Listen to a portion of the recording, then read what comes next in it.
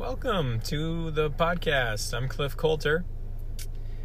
Today, I want to talk to you, all the listeners we have, regarding management of employees. This subject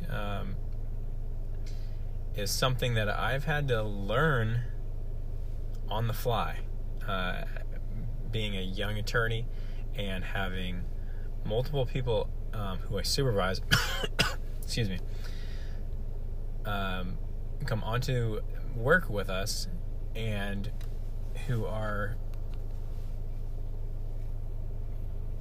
quite a bit older than me,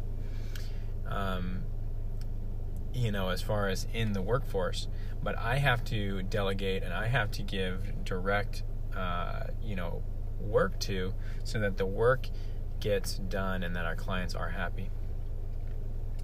And that is sometimes a very tricky situation to learn. It's not something you can easily pick up intuitively, because you have very little experience doing this in your entire life. Your entire life you've been spent with older generations telling you what to do.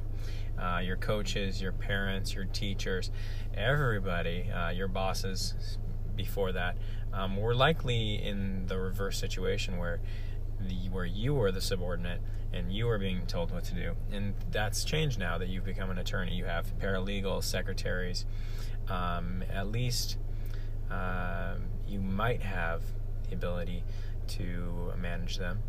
And if you do, that's a lot of power, and you should definitely take the time to learn management skills, as it's going to help you lower your stress, certainly, and it's going to help the other employees you have produce much better work. And so the first thing I would recommend is be very,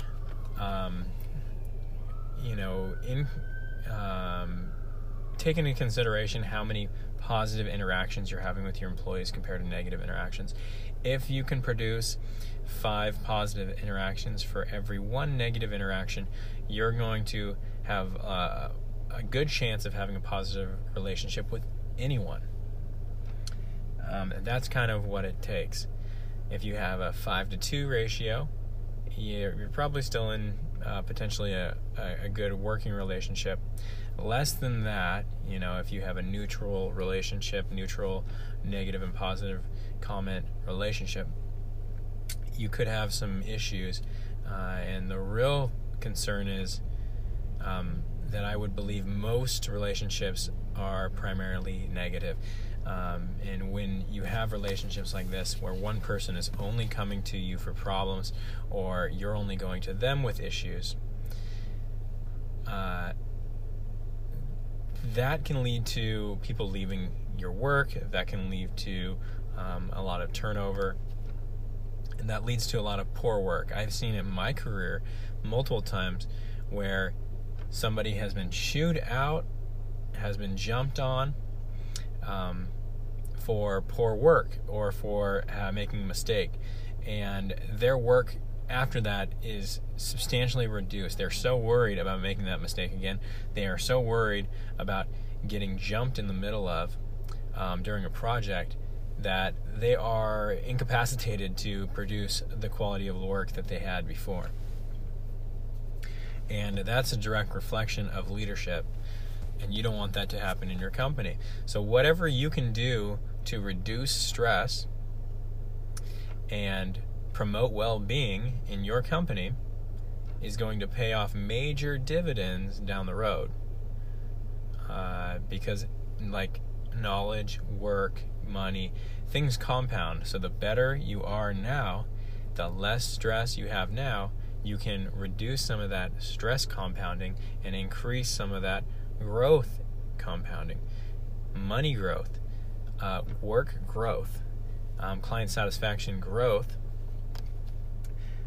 if you are focused on increasing the psychological well-being of your employees. Thank you so much for listening. I hope you enjoyed. We really appreciate any feedback you have, any type of business related questions that you would like us to dive into, we would be happy to move in that direction. Just let us know.